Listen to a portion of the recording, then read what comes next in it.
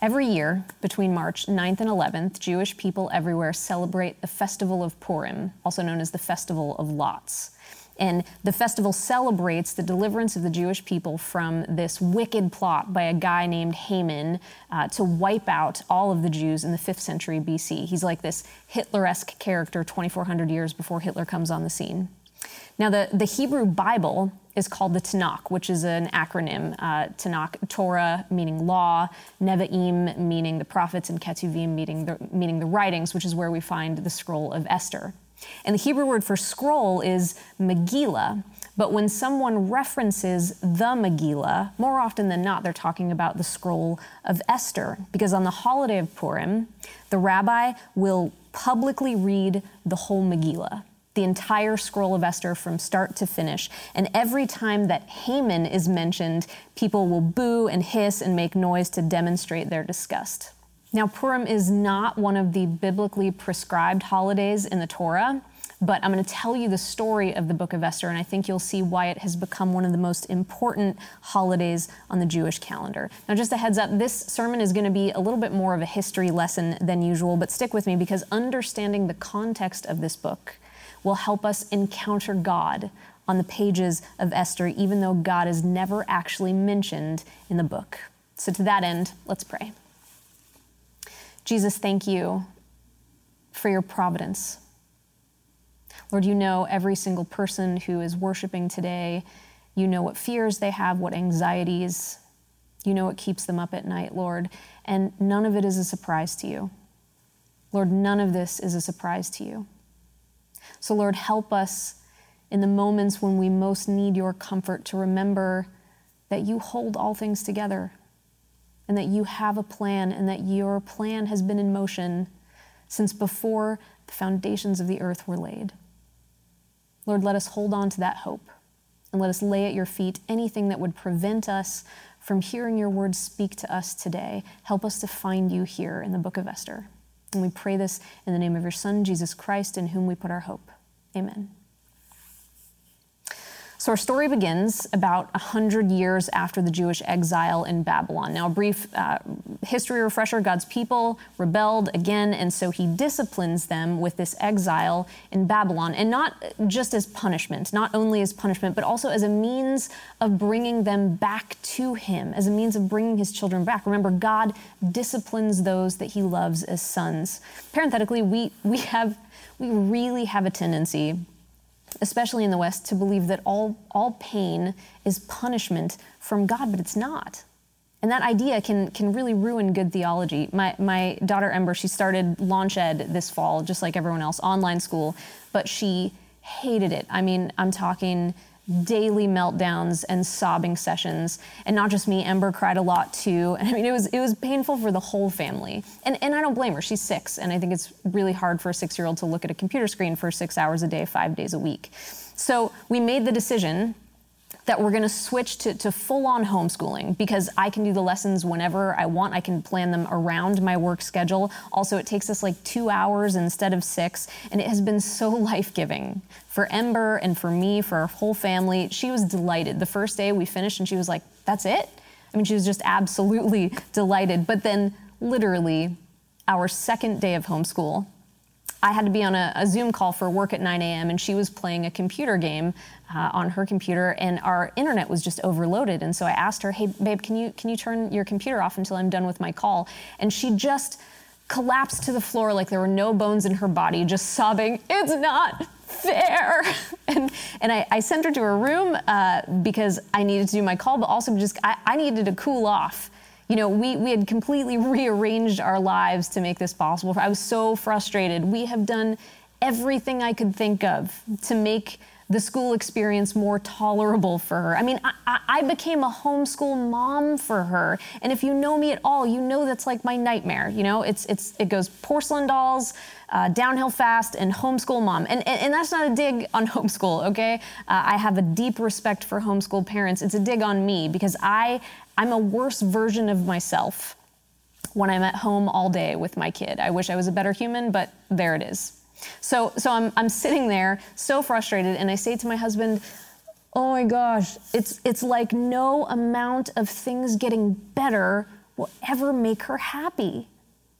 And then I thought, oh dang, I think that's true of me too. I think maybe it's true of most people. You know, we have this tendency to think that God is being mean or he's being unfair because we don't have a tolerance for discomfort. You know, all pain, all discomfort, the media and culture will tell us is intolerable. You shouldn't have to feel that. You shouldn't have to wait for that. So take this pill or watch this movie or read these books or drink this cocktail. But what's the reality? Not all pain is punishment. Some might be, but not all. I'm not punishing Ember by asking her to get off her computer for a whole hour. You know, not all pain is punishment, but I digress. This is actually not the point of today's sermon. I just needed to be reminded of that, especially in 2020, because it feels like this whole year has been filled with pain, and it's easy to think that maybe God is mad at me. But if that's you too, I need you to hear this. Just because God allows us to learn something from our pain, that doesn't mean that he's teaching you a lesson, if that makes sense. So back to our history lesson. God disciplines his people, right? 586 BC, Jerusalem falls to Babylon and the people are carried away as plunder. And then about 50 years later, Babylon is conquered by Persia. King Cyrus then releases the captives. He says, you Jewish people, you can go back, you can rebuild. I'm even going to give you some supplies to go with you. And so a whole bunch of people go. 40-some thousand people go, but not all of them. Not all of them. Why? Because for the same reason that, you know, if someone came to me and said, hey, the president said that it's okay for you to go back to Ireland now, where your ancestors are from. To which I would reply, well, thanks very much for the offer, but I'm not Irish anymore, don't you know? I'm American, right? I live here. And I know it's not the same. I wasn't taken here by force, but a lot of people stayed in Persia because, they had families. Even though they'd been taken there by force, now they had families and they had businesses and they had grandkids.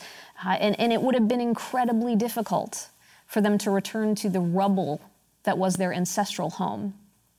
So the book of Esther is just one account of what happened to the people that stayed behind. Now, I'm going to give you a plot overview of the book of Esther, and it is so interesting, so dramatic, and I know it's a lot, but I'm hoping that you'll just get so sucked in by the narrative like I was that it'll be easy to pay attention. And then I'm going to wrap up today by giving you the one point of what will be a one-point sermon. So as with any good storytelling, let's begin with the setting. This is Esther 1, beginning in verse 1. This is what happened during the time of Xerxes, the Xerxes who ruled over 127 provinces stretching from India to Kush. At that time, King Xerxes reigned from his royal throne in the citadel of Susa, and in the 3rd year of his reign, he gave a banquet for all his nobles and officials. The military leaders of Persia and Media, the princes and the nobles of the provinces were present. For a full 180 days, he displayed the vast wealth of his kingdom and the splendor and glory of his majesty.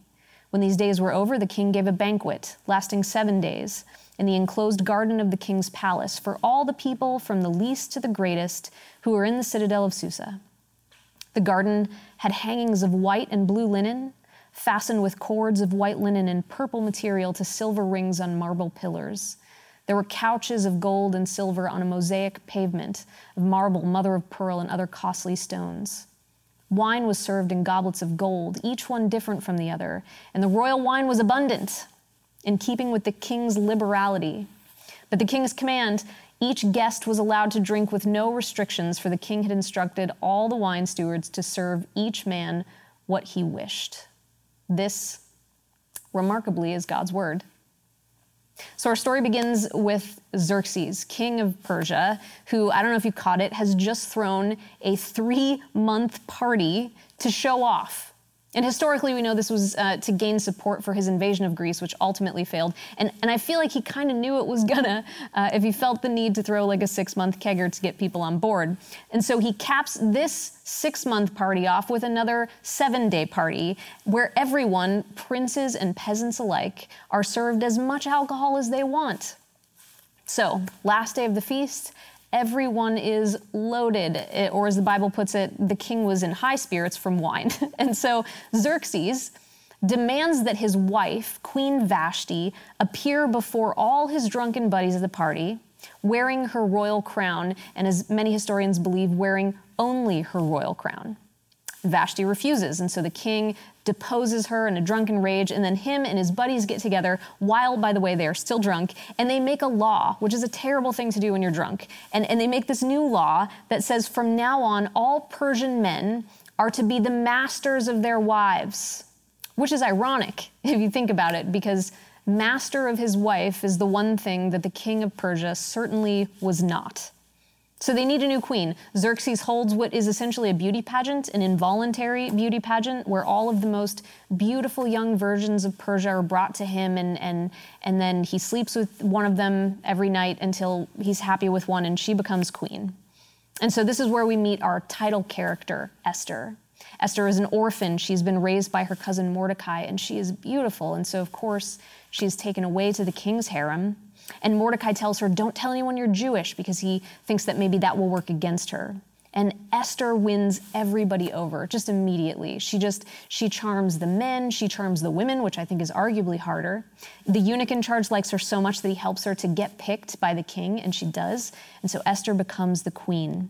And right after this, her cousin Mordecai just happens to overhear these two people talking about a plot to assassinate the king. And so he tells Esther, and Esther tells the king, and then Mordecai is credited with saving the king's life, but the king doesn't reward him. He forgets to reward him. That'll be important later.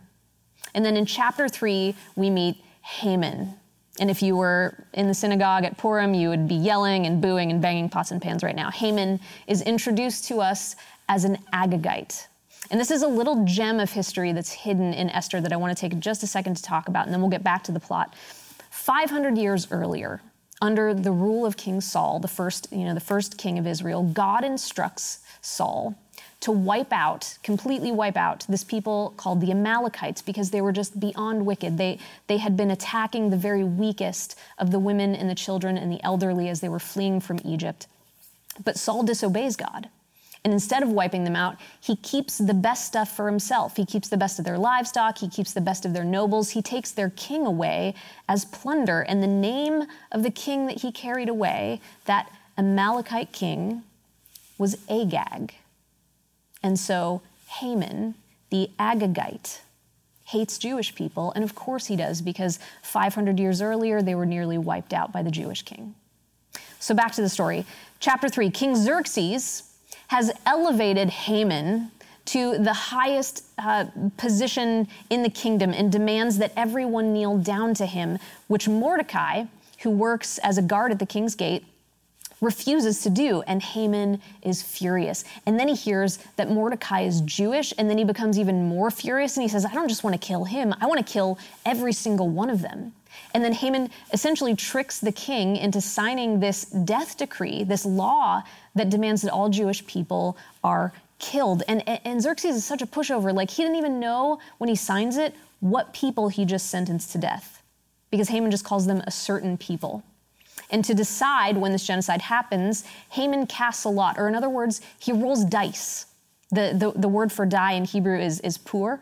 And so the dice lands on the 13th of Adar, about 11 months later. And so Esther and Mordecai, who are now, remember, under a sentence of death because they're both Jewish, they make a plan. She's going to reveal her Jewishness to the king and then beg for him to reverse the decree. But there's one problem. There's a law stating that anyone who approaches the king without first being summoned by him has to die.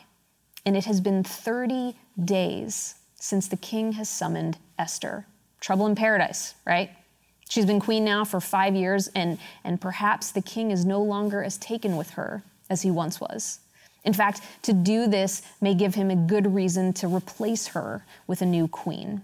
So Esther sends this message to Mordecai. Mordecai sends back a message where he gives her probably the best known speech in all of Esther. He says, if you remain silent at this time, relief and deliverance for the Jews will arise from another place. Another place, by the way, closest any time anyone comes to saying the name of God in Esther.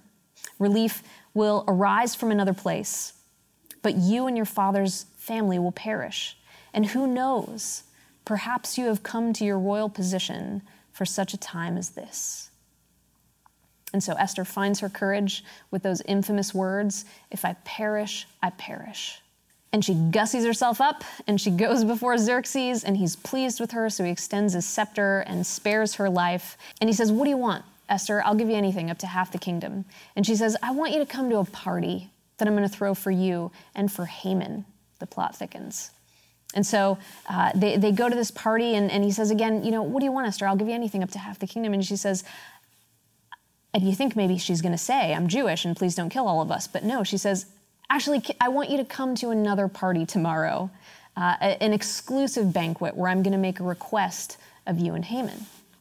And so Haman goes home, and he is high on life, man. He just ate with the king and queen. He was the only one invited. But on his way home, he runs into Mordecai, who, despite being under a death sentence, still will not kneel, doesn't even look scared. I have no evidence to support this from the Bible, but I want to think that he kind of like smirked at him. And so Haman is just furious. And he goes home and he complains to his family about it. First he brags. He says, I went to the banquet and I was the only one to eat with the king and queen, and I'm going to another one tomorrow, but I can't enjoy any of it while that Mordecai is alive. So that night, he builds a pole to impale Mordecai on the next day, a 75-foot pole. Why 75 feet? I don't know. It feels like a lot of work. Historians think maybe the higher the pole, the more it implies shame. But in any case, things are looking pretty grim for God's people. But then in chapter 6, we see the pivot point of this story and the beginning of all these wonderful reversals of fortune that happen as a result. This is Esther chapter 6, verse 1. That night, the king could not sleep. So he ordered the book of the Chronicles, the record of his reign, to be brought in and read to him. It was found recorded there that Mordecai had exposed Bigthana and Teresh, two of the king's officers who guarded the doorway, who had conspired to assassinate King Xerxes. What honor and recognition has Mordecai received for this? The king asked. Nothing has been done for him, his attendant answered. And then right then, Haman rushes into the king to ask to kill Mordecai. But before he can get the words out, the king says, Haman, what should be done for the man that the king delights to honor? And Haman is so self-absorbed, he thinks, well, of course he must be talking about me, because who else would the king want to honor? And so he lays it on thick. He says, put him in a royal robe and put him on a royal horse and lead him around the city saying, this is the man the king delights to honor. And Xerxes says, great, do all that for Mordecai. And so Haman, in this moment of utter humiliation, has to lead Mordecai around the city in a royal robe on a royal horse, telling everyone to praise him. It's a low point for old Haman.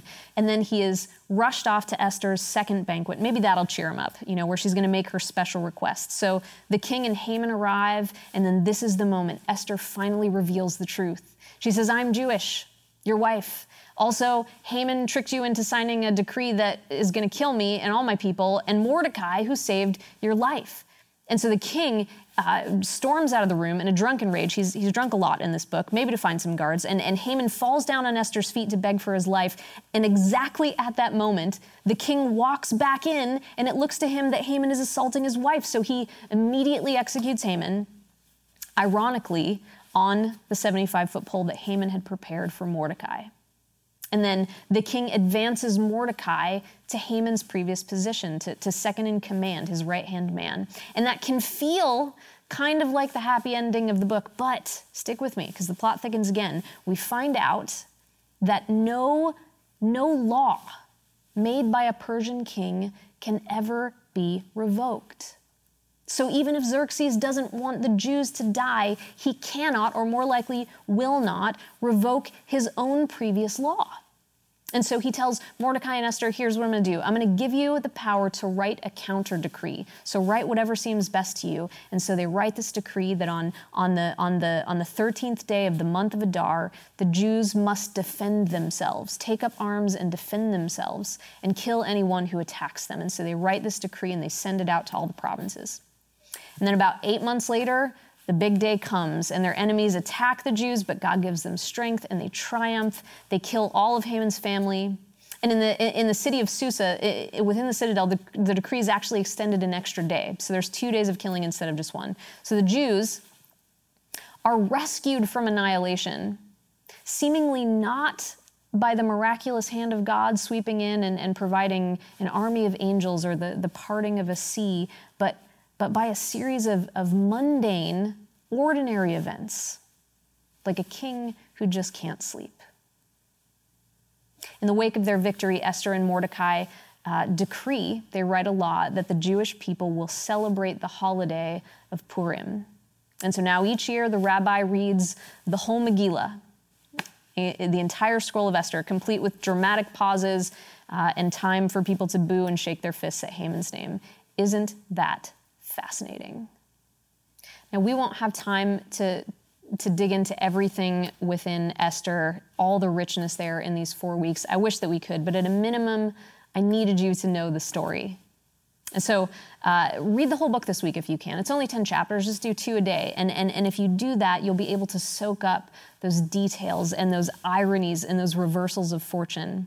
But now, as promised, let's wrap up with my 1 point of my 1 point sermon. I was doing a sermon preview a few weeks back, and Ember was in the other room doing launch ed. This was before we made the switch. And I was reading my sermon on my computer, so I really was not paying any attention to anything peripherally. And Ember had snuck up behind me and, as if from nowhere, jumps out and yells, "Boo!" And she got me so good. I screamed so loud. And she had army crawled from the living room to the office. So I didn't see her coming, but also no one on Zoom saw her coming. And so when I screamed, it really scared Zach. And then he screamed, and we were all very startled. And none of us saw it coming. Her plot was well in motion before we ever saw it coming. The book of Esther never speaks the name of God, but it does so on purpose. Because it invites us. Esther invites us to look for God's activity even when God himself seems absent. It invites us to see that his redemptive plot is in motion, even when we cannot see it coming. Which leads me to my 1 point, which is God still works through morally ambiguous characters. There's this fascinating debate about whether or not the book of Esther should actually be called the book of Mordecai. You know, people get real worked up about it, but Mordecai was the brave one and it was his plan, but no, Esther took the risk, so smash the patriarchy, etc. I mean, we want to know who the hero of this story is, but guys, that misses the point completely because neither of them are the hero of the story. They both have serious flaws that are not addressed by the text, and I think that's intentional. I mean, Mordecai's not the hero. We don't know why he wouldn't kneel down to Haman, but we can make an educated guess that it was more likely to be prejudice than holiness. Jews hated Agagites, and Agagites hated Jews, maybe because Morty was just smug. And Esther isn't the hero. She requested a second day to kill people. Like one wasn't enough, and she asked for every son of Haman to be impaled on a pole, and we don't know why. It might have been spite. I mean, if these are our heroes, actually, let me say, if we make them our heroes, then we run the risk of unconsciously sanctifying prejudice and spite, and that's a slippery slope. Because then we might start justifying the prejudice and spite of any leader who punishes the people that we hate most. Esther isn't the hero of Esther, and it's not Mordecai. The hero of Esther is God. God is speaking to us off the pages. Proverbs 16:33, the lot is cast into the lap, but its every decision is from the Lord. The lot, the dice, remember? The dice, the poor is cast, but its every decision is from the Lord. God is the hero of Esther. It was God who saved the orphan, God who deposed the queen, God who made Esther so winsome, God who put Mordecai at the gate to hear the plot, God who kept the king awake, God who reminds him of Mordecai, God who had a gallows prepared, God who gave them the ability to fight back when their death sentence was a law that could not be revoked. God Almighty is the hero of Purim, the festival of lots, because the lot is cast into the lap, but its every decision is from the Lord. Everyone in this book is morally ambiguous except for God. God is our hero, but in the drama of redemption, he still works through morally ambiguous characters, because if he didn't, guys, there wouldn't be any characters left for him to work through. What wretched men that we are. Who will free us from this body of death? Thanks be to God, who saves us through Christ Jesus our Lord. So why should this matter to us today? Well, very practically, it matters because in 2 days, we're going to have a presidential election, and about half of you are going to feel like God answered your prayer, and the other half are going to feel like God has forgotten you. And that's a big deal because you've been beaten up by this year, or you've been beaten up by your marriage, or you've been beaten up by your health or lack of health care, or you're beaten up by the holes in your kid's backpack that you can't replace until you get a job, or you're beaten up by the choices that you've made with your body in this interminable isolation, or you're beaten up by people telling you that you're the problem because the moral compass of the world is shifting faster than you can keep up with, or you're beaten up because people who you thought were your friends are coming down on the opposite side of an argument that is theoretical to them but is life and death to you, and you cannot figure out how we can love the same Jesus but not see eye to eye on this. And you're teetering dangerously close to a crisis of faith. And so you're looking for evidence, any evidence that God is at work in this world, and you just can't find enough to hang on to. Listen, He has not abandoned you. He's not abandoned us. The gift of Esther is that it reminds us to remember that God is still working. He's always working to draw the threads of this drama together, even when we must submit to the authority of fallen men. And that doesn't mean we lay down and let a genocide happen. Esther fought back. Of course we should take action, but when we are met with obstacles and challenges and laws that seem like they cannot be revoked, we can trust that God is at work still. And in fact, He's at work through us. Through our small decisions, our small lives, He uses those ordinary choices to do His work. You have no idea when your small decision could be the stuff of miracles. And so while you're waiting for a glimpse of Him, while you're straining your eyes to see Him, any sign of Him on that apocalypse horizon, remember He is still working. Remember He is sneaking up behind us. And His plot is still in motion even when we cannot see it coming.